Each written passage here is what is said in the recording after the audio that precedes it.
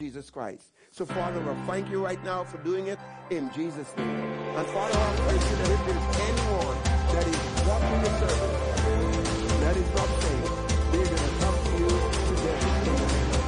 And we give you thanks and praise and glory and honor in Jesus' name. Amen. Praise the Lord. Hallelujah. Blessed be the name of the Lord. Glory to God in heaven. Praise God forevermore. Hallelujah. Hallelujah. Praise the Lord. Amen. The Lord is good and his mercy endures forever. Hallelujah. Jesus the same yesterday, today, and forever. He was here before we got here. Amen. Now I'm going to share a word with you today, and it is in the spirit of Christmas. I'm actually titling it Christmas. Your peace, hope, and joy. Your peace, your hope, your joy. So let's turn to Luke chapter 1. Blessed be the name of the Lord. Hallelujah. Now I'm believing that as we go through this word, that there's going to be revelation. That we will have some new thoughts that we may not have had before. Amen? And that we will receive more from this reality of Christ being born and going to the cross. That we will receive more than we may have before from this entire Christmas story. But it's a reality. All right, Luke chapter 1. And let's just read from verse 4. Hallelujah. Blessed be the name of the Lord. Hallelujah.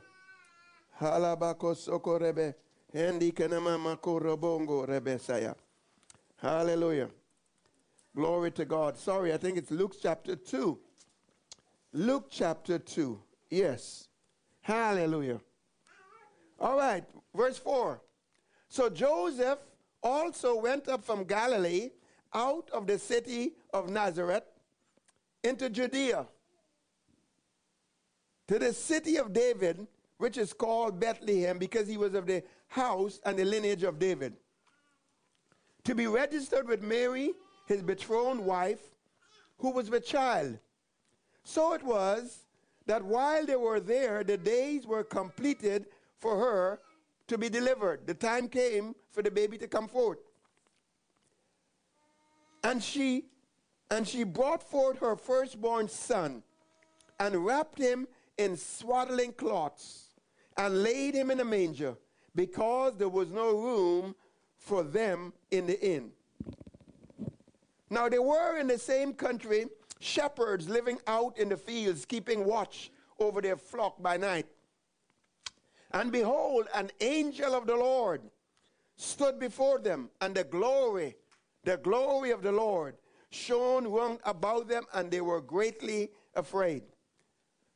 Then the angel said to them, do not be afraid, for behold, I bring you good tidings. I bring you good news of great joy. Say great joy. That sounds like joy unspeakable and full of glory. I bring you good tidings of great joy. The gospel has great joy with it, which will be to all people. It is available to all, but it only comes upon those that would believe. For there is born to you this day in the city of David a Savior, who will save you from your sin, and who will save you from the penalties of your sin, who will be the Savior of your spirit, the Savior of your soul, and even the Savior of your body. He will be the bishop of your soul and bring you into the peace of God. He will be the Savior of your spirit and bring you into the righteousness of God. He will be the Savior of your body and bring you into the divine health, where Christ himself becomes your redemption and becomes your health, because you are now members of his body and of his flesh and of his bones, and his body and his flesh and his bones are healed. So there is born to you this day in the city of David a Savior. Oh, he is going to be such a total Savior. Who is he? He is Christ, the Lord. He is the one that is anointed by God the Father. Hallelujah. He is the Christ. He is the Son of the living God, anointed with the Holy Ghost and power. And he is Lord, even at his birth.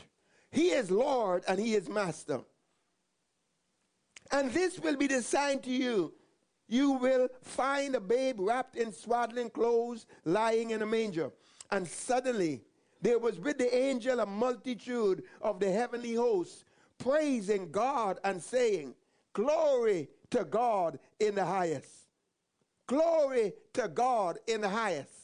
Glory to God in the highest. And on earth, peace, wholeness, everything reconciled to God's original intent.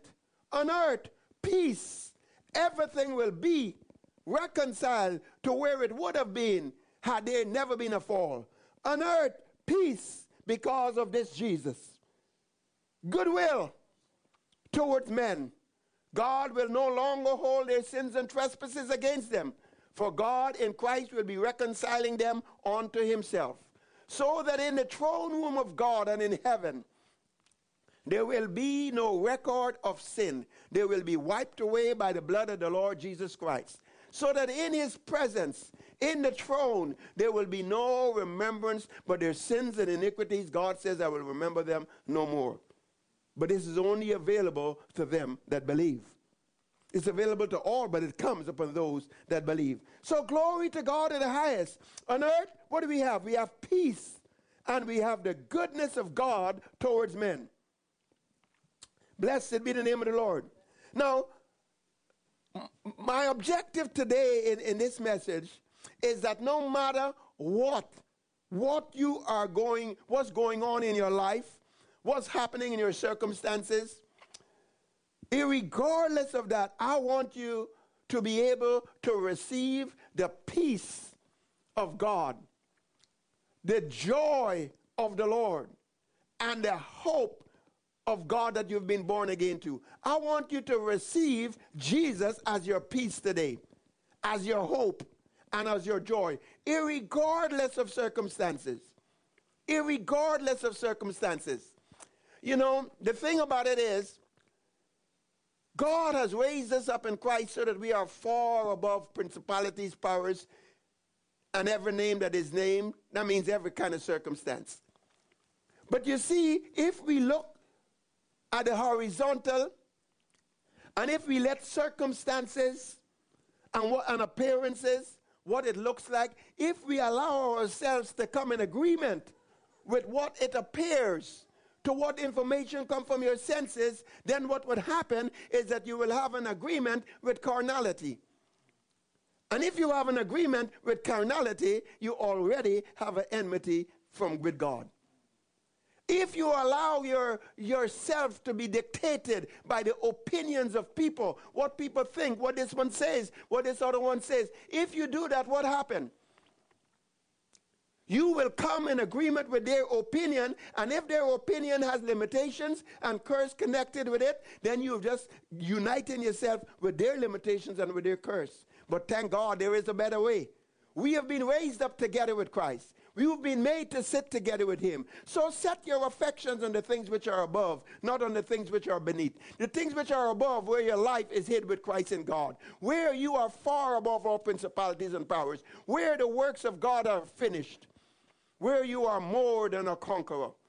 For as you think and as you see yourself the way God does, and as you take that perspective of who you really are, not the thing, not what it looks like, not what it appears like, but those things that are eternal. When you take that perspective, not looking at what is seen, but at the things that are not seen, you will rise above the circumstances. And then your very faith that is based on what is finished will also bring to pass. Your faith will give substance and will cause the change to take place in the natural. Amen? That is such a wonderful truth. In other words, it's as if your faith has this, sometimes you can take some coins to the bank and you can have it converted to something else. Faith has a way of converting what it is in the natural to how it is in the realm of the spirit. I'm saying that because what I'm going to share, you're going to have to mix faith with this. And if you mix faith with this, you can have the peace of God that is already yours. You can have the hope of God that you were born again to, and you can have joy unspeakable, full of glory, that is totally independent of circumstances. Amen? Hallelujah. It is your right to have these things because Jesus has paid for them. The peace of God is yours. Why? Because Jesus said in John chapter 14, verse 27, peace I leave with you. My peace I give to you. Not as the world giveth, give I unto you. Not as the world. You see, the world will give you peace. But the peace that the world gives is a counterfeit. It is unstable. It is based on reasoning. It is based on logic. It's based on circumstances. It's based on appearances. And again, those things will just pull you down into a realm of carnality and limitation. But the peace that he gives is different. It's above. His peace that he gives is based on truth. It's based on what is finished. It's based on who he is. It is based on who you are in him. It is based on the reality that history has no voice in your life. So don't let your heart be troubled, and do not be afraid. By my sacrifice, said the Lord, I have fixed everything that could be against you. I have put an end to everything that is to cause you to be down and to cause you to be under and to cause you to fail. I've fixed and put an end to it by my death and by my sacrifice. And I've given you my victory. Make that identification that my victory is your victory. So you can have hope. You've been born again by resurrection to a living hope. Christ himself is that hope. You are born again to a living hope. What does that mean? It means that you can have a confident expectation to see the goodness of God even right here in the land of the living. Why? Christ in you is the hope. Remember, it is as he is. Christ in you is the hope. He is your hope. He is your joy. He is your peace. It's a supernatural divine hope. It's not based on circumstances, but it can change circumstances. Amen? So receive Christ as your hope. Receive him as your peace. Receive him as your joy. Hallelujah. The joy of the Lord is your strength. You know, it says how in Hebrews chapter 1, verse 9, how God anointed Jesus of Nazareth. Okay, well, I'm going to finish that one. That wasn't the scripture. But anyway, God anointed Jesus of Nazareth with the Holy Ghost and power, and he went about doing good, healing all that were oppressed of the devil. That's Acts 10:38. But the verse I was looking for is Hebrews 1, verse 9. This bit says, God anointed Jesus and gave them the oil of joy. He gave them joy and gladness above all of his fellows because of the fact that he loved righteousness and hated iniquity. Because he chose the fear of the Lord. Because he chose holiness. God anointed Jesus with joy above his fellows. Well, that same joy that he's anointed with is yours because he himself is your joy. Amen? And it is your strength. Hallelujah. Joy, if we can receive it, will put you over every time, in every situation. That is the reason why in James it says, no matter what's happening, no matter what the tests or the trials are, no matter what the pressures might be, count it all joy. Knowing this, that situation, that trial, knowing this, that the trial of your faith, it is your faith and trial is on trial. It is you are on trial. Are you going to stay in faith? Are you going to believe according to what is written, to what is finished, or are you going to believe the circumstances? And it says if you would stay and let your faith pass the test and not quit and not give up, but continue to believe according as what is finished, according to the word of God, according to the truth, not according to appearances, not according to sight, that if you do that, and you let faith, you let patience have a perfect work. You stay in faith, you could become entire wanting nothing. In other words, there will be no situation that you wouldn't know how to come through victorious. Because all you're going to have to do is get a hold of what the Word of God is, apply faith to it, stay in faith, and through faith and patience, you will inherit the promises. Amen? But sometimes you need to be able to stand and remain in faith when the assaults are against you, when the tide is against you, when the wind is against your face, and when there's all these other turbulent things happening. In order to be able to stand and remain in faith, you need joy. Amen? You need joy, but you must acknowledge that you have that joy and that it is your strength. And as you declare it and as you speak it, it will be made manifest. Many times we do not have the experience of what God says belongs to us because we don't take time to put it in our mouth. Amen? Unless you say and do according to what is settled in heaven, it will not be settled on earth and become your experience. Amen. Say, the joy of the Lord is my strength. Right? And when you function in that, what happens? It will shut the devil's access to your emotion. It will shut down that door. So that even though, like as it says in Peter, even though you haven't seen Jesus, yet you rejoice with joy unspeakable and full of glory. Here you are. You are born again. You are following a Jesus that you've never physically seen, but yet you're prepared to die for him. Yet you're prepared to be ridiculed and be mocked and all kinds of stuff for a Jesus that you haven't seen. What does that tell you? It tells me you've got faith. You've got faith. You can do this. Amen? Well, the same joy wherein you are able to rejoice with joy unspeakable and full of glory over the Jesus that you haven't seen, you can use the same joy in any circumstances. And it says when you will rejoice with joy unspeakable and full of glory, what will happen? It will move you to the end of your faith, even the salvation of your soul. In other words, it will move you to the place where your soul, your mind, your will, and your emotions will also become stabilized and anchored in the Word of God. So that even though the storm would rage, your soul will be anchored and you will not move. Amen? Hallelujah. What am I saying? I am saying you must receive the peace of God, the hope of God, and the joy of the Lord. It is your strength. It belongs to you. It is your right. But you've got to receive it. And it is to that end that I pray, according to Romans 15, verse 13, that the God of hope will fill you, each and every one of you, me, personally, will fill you. The God of hope fills you, not just will, fills you with all joy and peace in believing. In believing.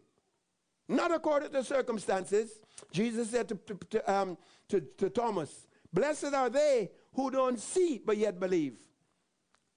Yet at the same time, it says we look at things that are not seen. Well, how can we be looking at what's not seen and at the same time, blessed are they who don't see but yet believe? It's like you got two sets of eyes. You've got these physical eyes, but that's the one that is going to cause you trouble. But then you have these spiritual eyes that can cause you to see what's finished, that can cause you to see in the realm of the Spirit. And that is the eye of faith. Amen? That is the eye of faith. So then, here is what it is. So you are to, the God of hope fills you with all joy and peace in believing so that you might abound in hope through the power of the Holy Ghost. But what is the fulcrum? What is the pivot point? It's your believing. God fills you with joy and peace in believing. And your believing must not be based on what it looks like. You got to believe according as it's written. We believe and therefore speak. Amen? And then you will be able to mount up with wings as eagles. And then you will be able to abound in hope by the very power of the Holy Ghost. Hallelujah. So, all right. So how do we get here? How does this whole thing work? Well, let's go back to the birth. In Isaiah chapter 9, verse 6, it says, unto us a child is born, and unto us a son is given. So a child is born, that's Jesus, and a son is given, the Son of God. That is what they call in theology the hypostatic union. The hypostatic union. God taking on a human body and living as a man. It is the divine nature of God that is clothed with flesh. John 1:1 says, in the beginning was the Word, and the Word was with God, and the Word was God. John 1:14 says, the Word was made flesh and dwelt among us. It is the very nature of God in humanity. But at the same time, without the omnis. You know, God is omnipresent, present everywhere. God is omnipotent, has all power. God is omniscient, all-knowing. But this God that became a man, this Son of God that was living in this body provided through Mary, having the full nature of God, being perfectly holy, perfectly righteous, perfectly loving. The Word of God says in Philippians 2 verse 7 that he stripped himself of his God, of his, I'm going to put it this way. He made himself of no reputation, and he stripped himself of those omni-qualities. So here Jesus, he was God with God's nature, but yet he was not omnipresent. He could only be in Galilee. He can't be in Galilee and at the same time be in Nazareth. He couldn't be in Jerusalem and be in the uttermost parts of the earth. He couldn't do that. He was only in one place at one time. He was not omnipotent.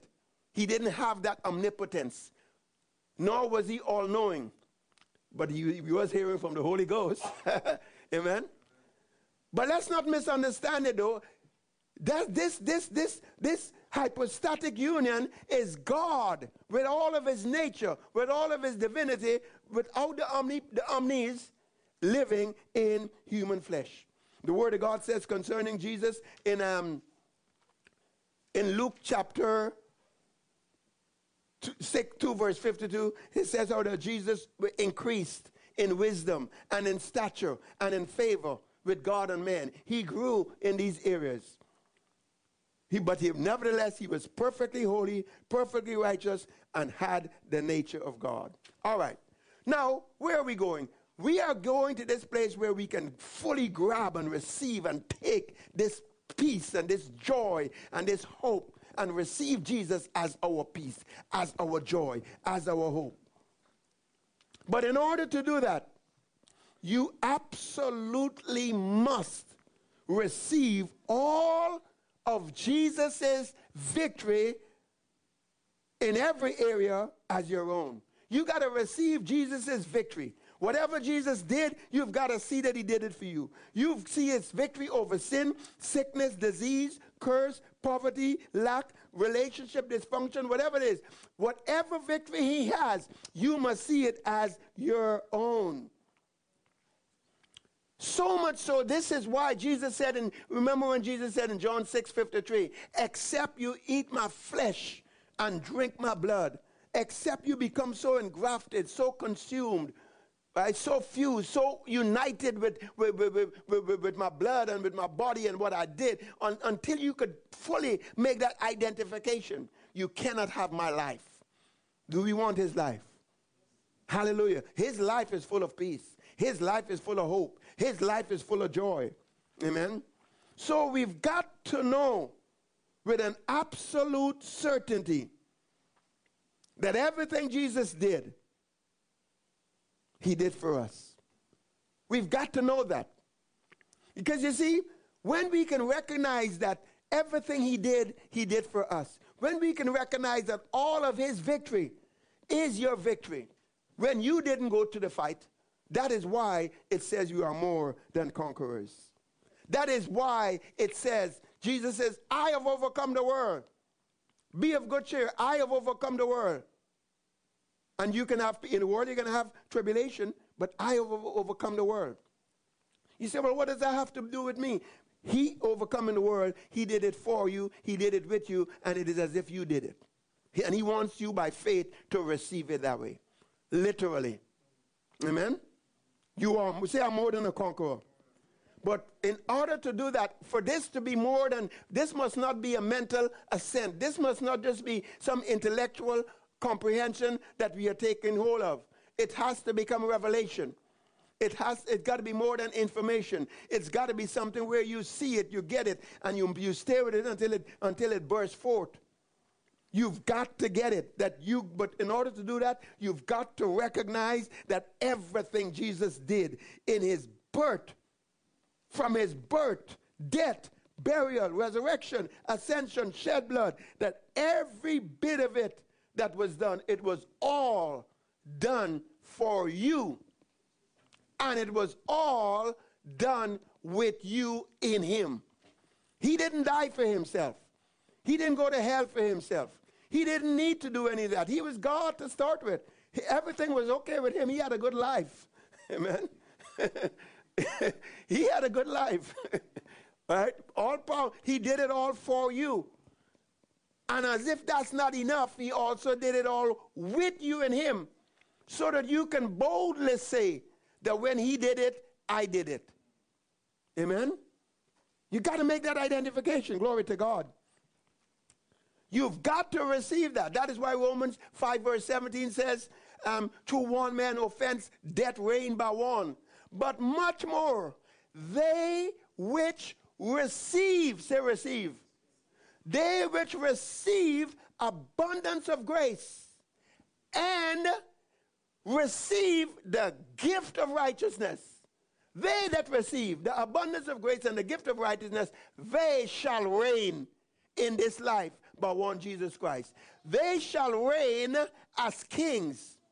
They shall rule. They shall prevail. Who? They that receive abundance of grace and the gift of righteousness shall reign as kings in this life by virtue of what Jesus has done. Romans 5:17.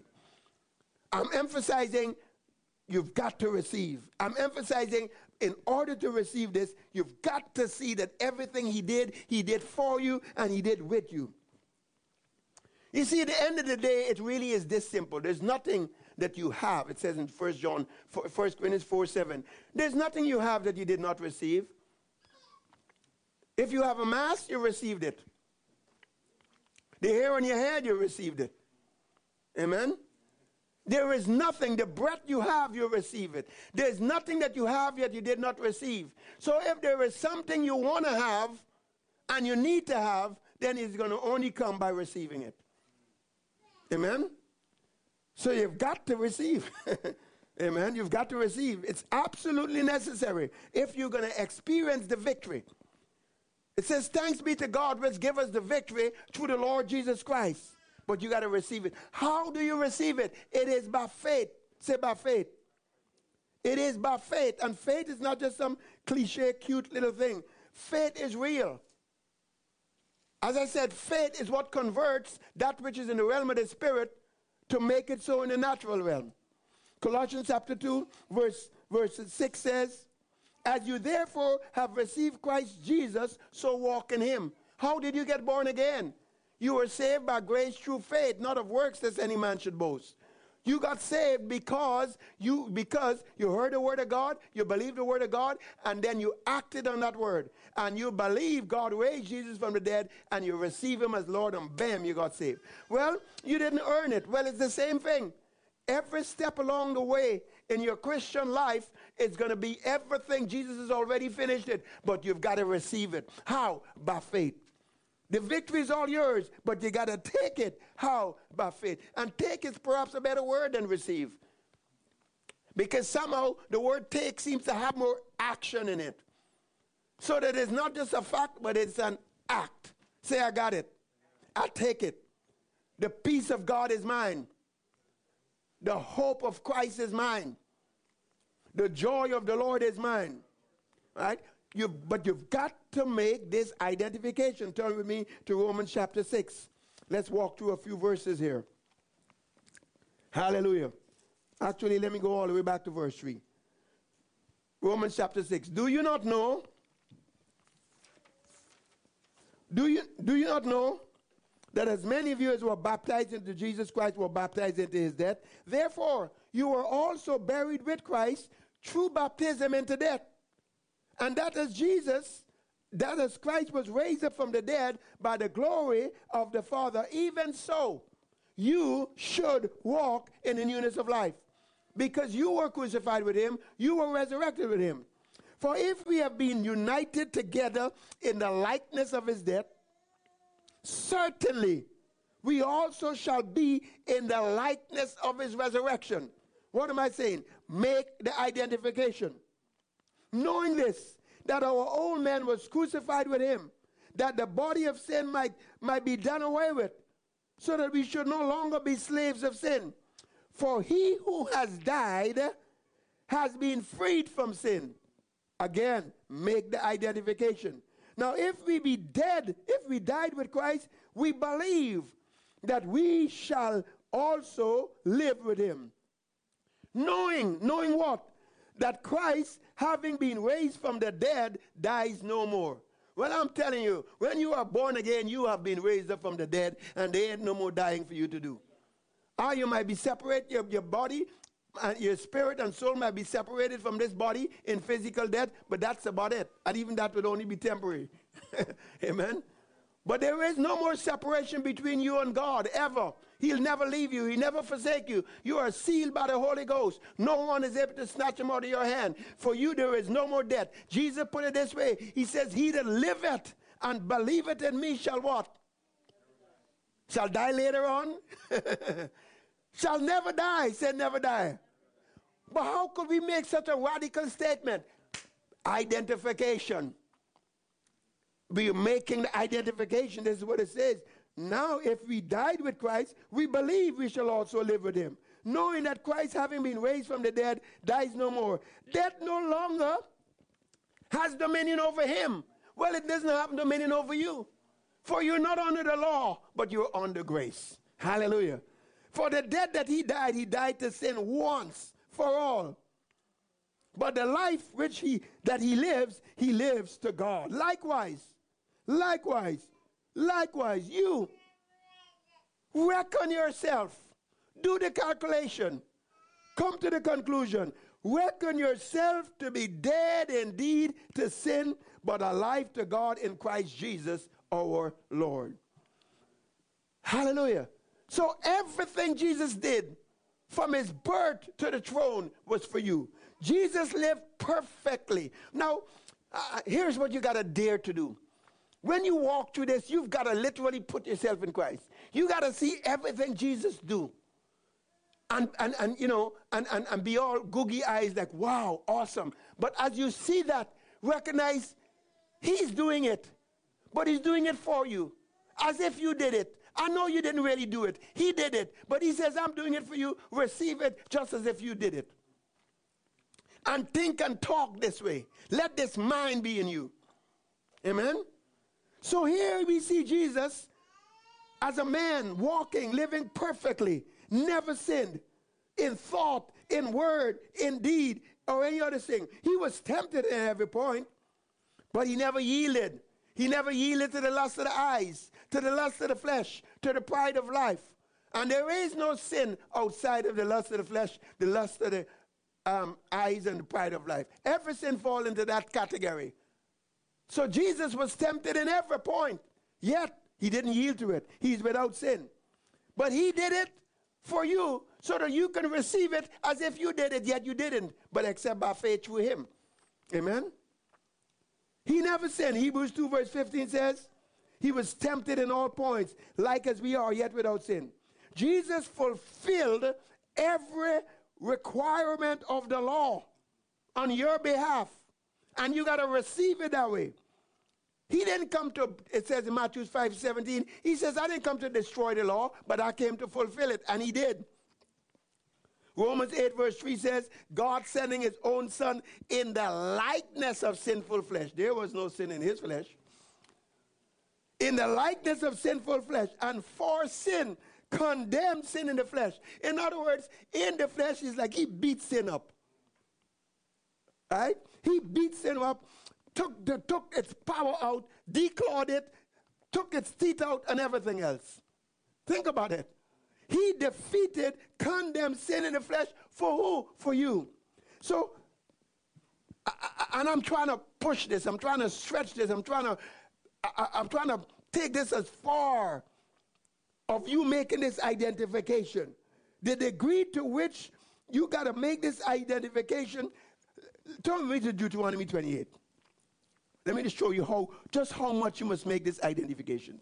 You know, I remember Deuteronomy 28. I don't know if you're familiar with that passage where it says, these blessings shall come upon you, and so on and so forth, if you hearken diligently to his voice, and if you obey all of his commandments. And I mean, these are great blessings. You'll be blessed in the city, blessed in the field, blessed going in, blessed coming out. Your enemies come against you one way, they'll flee 7 ways. And there are all these wonderful blessings. Everything you put your hands to will prosper.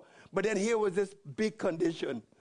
Right at the very beginning of it, here was the condition for those blessings. It shall come to pass if you diligently obey the voice of the Lord your God, to observe carefully all his commandments, which I command you today, that the Lord your God will set you high above all. In other words, that's what it takes. According to that man, bam, all these wonderful blessings, I was just totally disqualified. And so were you. Then when we get down to verse 15, and it have about 50-something verses of curses, it says, it shall come to pass, if you don't obey the voice of the Lord your God, and you don't observe carefully to do all of his commandments and keep all his statutes, these are the curses that will come upon you and overtake you. Oh, my. Can you see? But thank God. Say thank God. Now you see, Jesus fulfilled every requirement of the law. He did it perfectly. He didn't break any one of them. And because he did it, and he did it for you, you could come to this passage in Deuteronomy 28, and you can say, because the Lord Jesus Christ, my Savior, my brother, because he fulfilled every requirement, every law, he hearkened diligently to the voice of the Lord God Almighty. He did it on my behalf. So as a result of that, I am blessed going in. I'm blessed coming out. Everything I set my hands to prosper. Enemies come against me one way, they're going to flee 7 ways. I mean, and yeah, I can declare all the blessings of the Lord. And as for these curses, none of these things will touch me, because he hung up on that cross. He redeemed me from the curse of the law, so that the blessings are mine. Are you with me? Without the without the identification, you can't claim this passage. Are you with me? I'm just saying that to emphasize the degree to which you have to make this identification. Amen? Romans 10 verse 4 says, Christ is the end of the law for righteousness to everyone that believes. In other words, when you believe, you don't have to figure out which laws I should or shouldn't fulfill. It is the end. You don't have to look to the law. You don't have to look anywhere else but to Jesus. He is the end of the law for righteousness to those who believe. You know, it's nice to keep the commandments in school and so on and so forth. That's fine. I get it. Let people get a sense of right and wrong, and especially given that the law is for the ungodly and for the lawless. Having said that, that's not what it really is all about. For you and I, the laws and the commandments were nailed to the cross. Amen? Colossians 2 verse 14. And by the body of Christ we are dead to the law. And so on. Well, praise God forevermore. Jesus lived perfectly. And because of that, he was the perfect Lamb of God, without spot, without blemish. John the Baptist says, behold, the Lamb of God that taketh away the sins of the world. John 1:29. It says in 1 John chapter 2 verse 2 that Jesus was the propitiation not only for our sins but for the sins of the whole world. He was the perfect atoning blood sacrifice for it all. He took the wrath of God. He paid the price completely for every human being. And then whoever believed in him, guess what? Boom, they could get saved by just believing he's been raised up from the dead and declaring, Jesus, I give my life to you. I receive you as my Savior and Lord. And if you've never done that, this is a good place to do it right now. On the cross, Jesus became everything you were. He became sin, sickness, disease, curse, separation from God, rejected. Why? He became everything you were, that you might be everything that he is. 2 Corinthians 8:9 says, he became poor, that you through his poverty might be made rich. Everything you were, sin, sickness, all of that. Why? That you can be everything he is. That's why 1 John 4:17 says, herein is the love of God made perfect, that you might have boldness and confidence in the day of judgment, which is at any time. Why? Because as Jesus is, so are you in this world. Now, Jesus died 2 deaths. The first death he died was a physical death, where his soul and his spirit was separated from his body. When he says, into your hands I commend my spirit. No man take my life from me, but I lay it down. Amen. And his spirit and soul was separated, and he gave up the ghost. And his body, he left it in the tomb, and then you know the rest of the story. He went to hell, etc., etc. So that was a physical death. But then there was a spiritual death because his nature became sin. He took on the sin nature of the devil himself. John 3:14 says, like as the serpent was lifted up in the wilderness, so must also the Son of Man be lifted up. The same way Moses lifted up the serpent, Jesus had to be lifted up in the same way. In Psalm 22, it refers to him saying, I am a worm and no man. He had to take on that sin nature of the enemy. And he suffered separation from God the Father. He suffered separation from God the Son of God.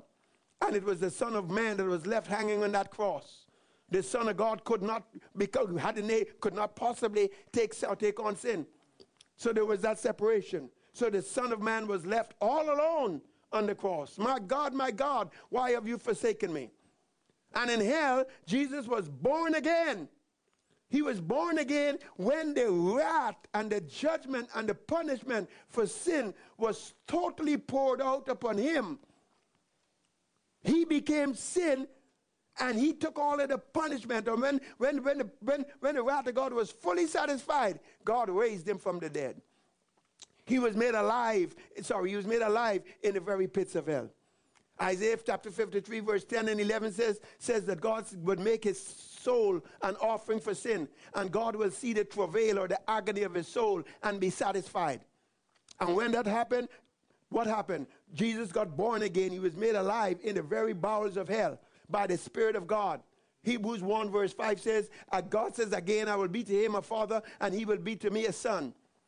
Amen. Because he had stopped being God's son when he became sin.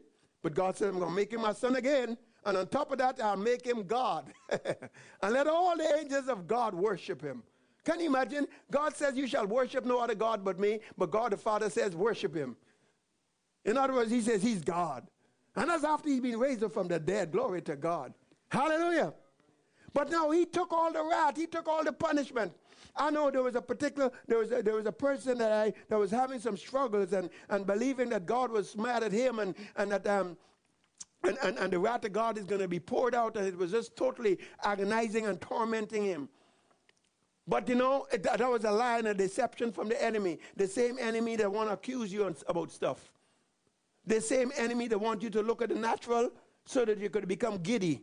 And you could fall into the valley of unbelief and disappointment and discouragement and all of that stuff. And this person had this mindset of the wrath of God coming upon them. But here is what the Word of God says. Romans 5 verse 9 says, being now justified, declared righteous by the blood of Christ, we shall be saved from the wrath through him. Is there going to be an outpouring of wrath for those who do not accept the Lord? When this day of grace is finished, yes, there will be.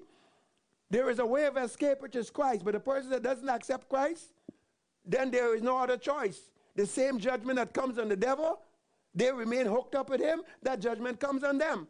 And the wrath of God, yes, they will experience that wrath. But for us who are born again, it says, because we are declared righteous through the blood of the Lord Jesus Christ, we will be saved from the wrath that is to come. We shall be saved from the wrath through him. Is there any wrath coming to Jesus? No, well, as he is, so are you. Does Jesus have to live in sickness and disease? No, well, so are you. 1 Thessalonians 5 says, God had not appointed us to wrath, but to obtain salvation by our Lord Jesus Christ. God has says, look, I have an appointment for you. And that appointment is not with wrath. It is with salvation. It is with deliverance. It is with healing. It is with prosperity. It is with rescue. It is with freedom. Hallelujah. It is liberty. It's a call to liberty. Blessed be the name of the Lord. Hallelujah. So when Jesus was raised up, was born again, in the very bowels of hell, you know what happened? Remember, you were in him? You were in him. So what did he do with you? He didn't leave you down there? No, he didn't. The word of God says that he became the firstborn among many brethren. He got born again, and every one of us got born again. Think about this for a moment, you know. I don't know if you can receive it. If you don't, just leave it aside. But can you imagine you were born again? We were born again in hell. Oh, man. Think about that. Right? Now, I know you didn't receive it until a few years ago, but this happened 2,000 years ago. God is eternal. Jesus was slain from the foundation of the world. You were chosen in him before the foundation of the world. So Jesus, when he was born again, the Bible says he was the first begotten of them that sleep. He was the first begotten of them that sleep. He was the first among many brethren. You know, when Jesus was raised up from the dead and he ran into Mary, or Mary ran into him, and he said, don't touch me. And then he says, go tell my disciples I'm risen. No, that's not what he said. He said, go tell my brethren. Amen? Hebrews 2 verse 11 says, he that sanctifies and they that are sanctified are one, and he is not ashamed to call us brethren. So Jesus went, he picked up his body from the tomb, and he took his blood before the throne room of God. Hebrews chapter 9 from 12 to 14 says, not by the blood of bulls and goats, but by his own blood he entered into the holiest, having obtained eternal redemption for us. He offered himself, his blood, through the Spirit of God. And that blood is able to purge our conscience from every dead work so that we can serve the living God. It was all done. It was all finished. It was done. It was finished. But for who? For you, for me. The price was fully paid. Jesus said it is finished. God had found for himself a ransom, a redeeming sacrifice. The sin of the whole world was paid for. God so loved the world. He made Jesus to be the propitiation for the whole world, and whosoever believeth in him shall not perish, but have everlasting life. So now it can be fulfilled. Now Luke 2 verse 14 can be fulfilled. Peace on earth and goodwill towards all men. Hallelujah. What do you mean peace on earth? Colossians 1:20 says that by the blood of his cross, he has reconciled everything to himself, having obtained peace. And it describes, when you break it down, it says that peace that he obtained was everything reconciled back to God. That means everything being just as if sin had never been.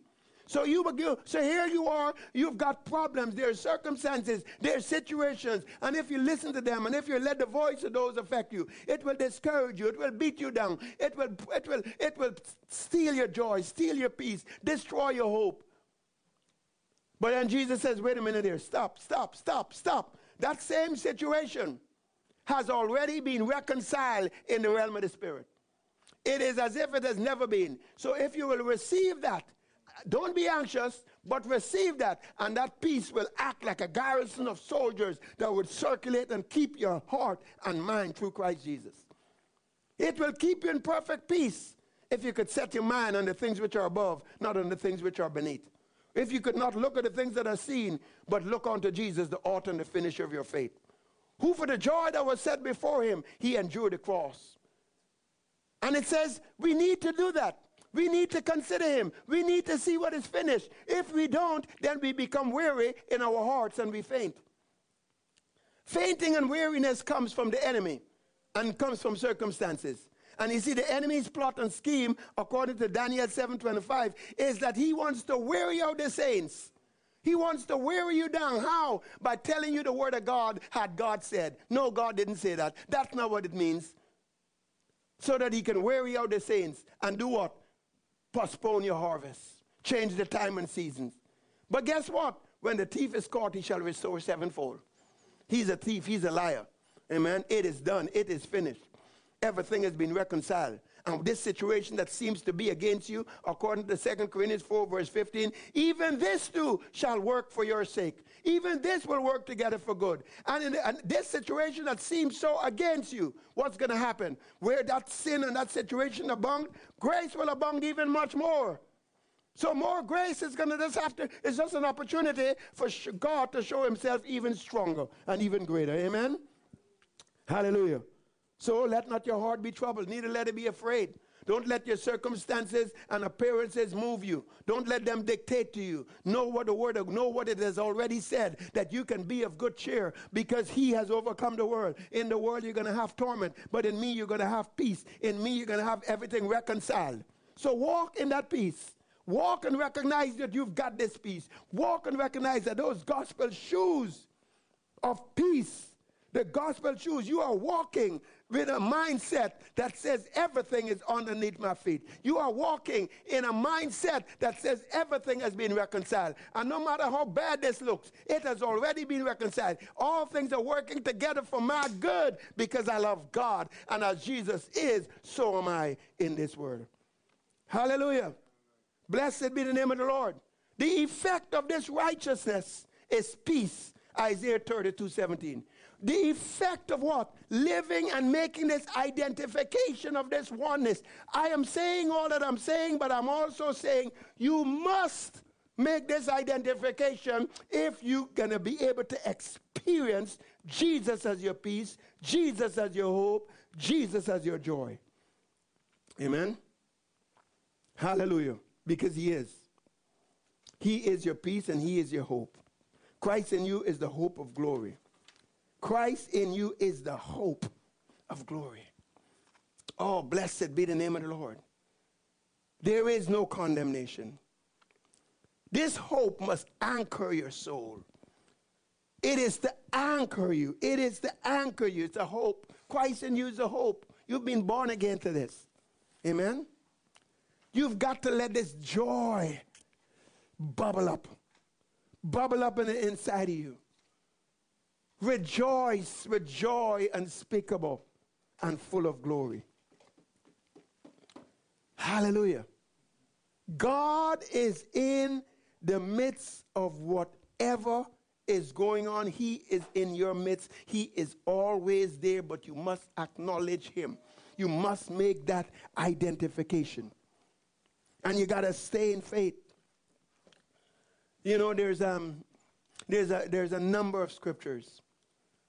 In fact, I think in a book that I've written, there's about 3 or 4 pages just on that subject.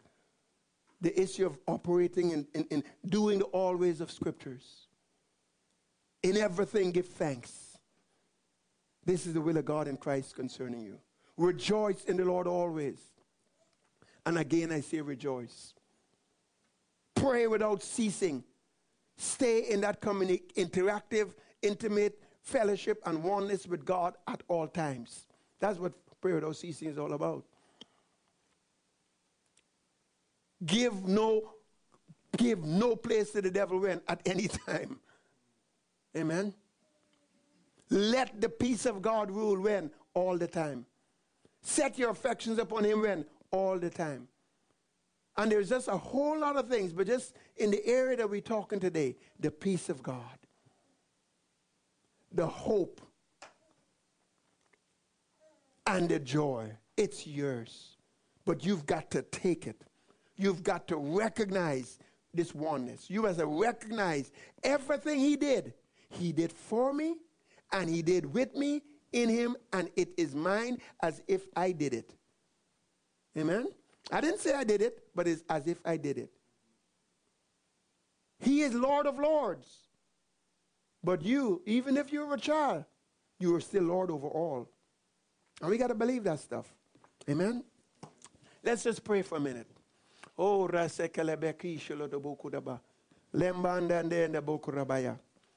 we thank you for your word. Let's just make this declaration right now. Say, Father in heaven, I receive Jesus is my peace. Jesus is my hope. Jesus is my joy. And I believe that. So, Father, You who are the God of hope, you who are the God of peace, that bruises the enemy underneath my feet, fill me with all joy and peace in believing, that I would abound in hope, that I would abound in peace, that I would abound in joy through the power of the Holy Ghost. For the kingdom of God is within me. And that kingdom is not appearances, it's not meat and drink, but it is righteousness, it is peace, and it is joy in the Holy Ghost. Amen? Blessed be the name of the Lord. Now, I just want to give you one word just as we receive the offering. And that word comes from Psalms 96, verse 8 and 9. And I invite you to participate online, here, but especially this time at Christmas, where, we give gifts. This is a time when we can also release our faith and acknowledge the Lord. Psalms and his part in our life. Psalm 96, verse 8 says, give to the Lord the glory that is due to his name. Bring an offering and come into his courts. Worship the Lord in the beauty of holiness. I believe in our giving, and our giving of an offering, it is an act of worship before God. So I just want to invite everyone to participate in the middle of this season and to declare, Lord, the wise men, they brought gifts to Jesus. I bring my gift.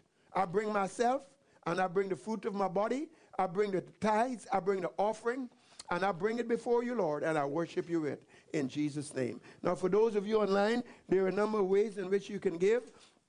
You can text TLMHCA to 77977, or you can go to our website at tlmh.ca/give, or you can do an e-transfer to information@tlmh.ca.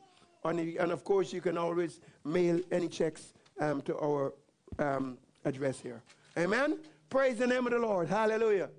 Glory to God. Amen.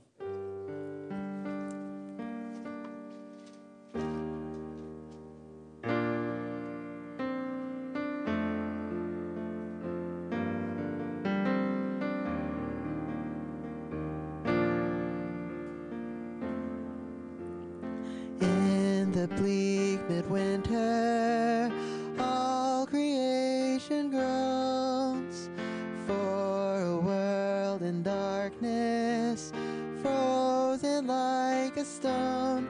Light is breaking in a stable for a throne, and he shall reign forevermore, forevermore. And he shall reign forevermore, forevermore. Unto us a child is born, the King of kings and Lord of lords. He shall reign forevermore, forevermore.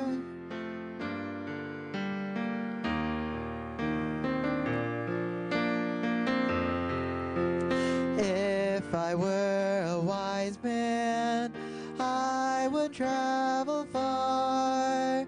If I were a shepherd, I would do my part. And here I am. I will give to him my heart, and he shall reign forevermore, forevermore. And he shall reign forevermore, forevermore. Unto us a child is born, the King of kings and Lord of lords, and he shall reign forevermore, forevermore.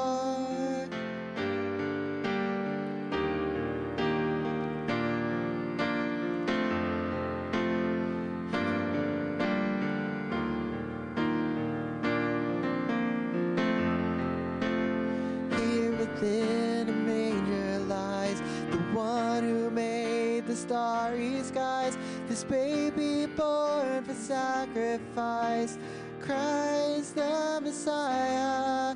Into our hopes, into our fears, the Savior of the world appears, the promise of eternal years. Christ the Messiah.